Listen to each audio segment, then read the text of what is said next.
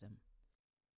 And so it was with Osama bin Laden, and the men, and events that planted that seed faded away. But the seed grew, and the terrorist walked, and the man before became the terrorist thereafter. Najwa bin Laden knows only the man. The West knows only the terrorist. Jean Sasson.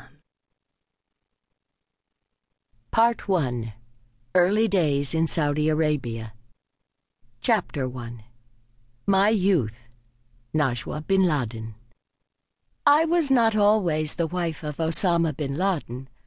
Once I was an innocent child, dreaming little girl dreams.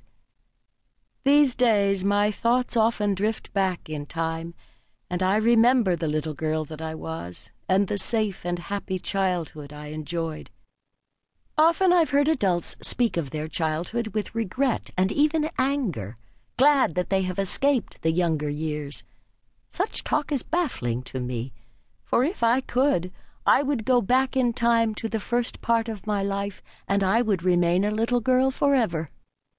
My parents and siblings and I lived in a modest villa in the port city of Latakia, Syria.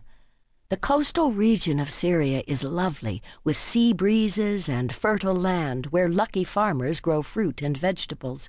Our backyard was abundant with green trees bursting with delicious fruit. Behind our narrow seaside plain, one could see the picturesque coastal mountains with terraced hills of fruit orchards and olive groves. There were 7 people living in the Khanem household, so our home was undeniably hectic. I was the second child born to my mother and father, and enjoyed good relations with my older brother Neji and my younger siblings Leila, Nabil, and Ahmed. There was also a half-brother, Ali, a few years older than the children of my mother. My father had been married several times before he married my mother, fathering Ali with an earlier wife. My closest sibling was Neji, who was 1 year older. Although I loved my brother dearly, he, like most boys, possessed a mischievous streak that caused me many moments of terror. For example, I was born with a fear of snakes. One day, Neji used his pocket money to slip into the local bazaar to purchase a plastic snake, then knocked very politely at my bedroom door. When I answered, my brother gave me a roguish grin and suddenly thrust what I thought was a live snake into my hand. My piercing screams stirred the entire household as I dropped the snake to run so fast one would have thought I was riding on air. My father happened to be home and rushed to deal with the crisis, almost certainly believing that armed bandits had come to murder us. When he finally realized that my hysterics were caused by Neji, who was proudly brandishing the fake snake, he stared long and hard at my brother before he began to shout a father's threats. Neji remained unrepentant, crying out over father's yells, "Najwa is a coward. I am teaching her to be brave." Had we been able to see into the future, when snakes would become routine visitors to my mountain home in Afghanistan, perhaps I would have thanked my brother. My favorite spot in the villa was the upstairs balcony, a perfect place for a young girl to escape to dreamland.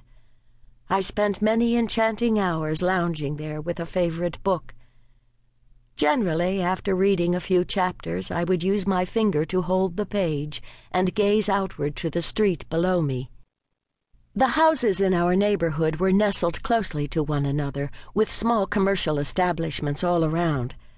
I loved to observe the busy traffic of human beings rushing throughout the neighborhood, completing their daily tasks so that they might retire to their homes for an agreeable evening of dining and relaxing with their families.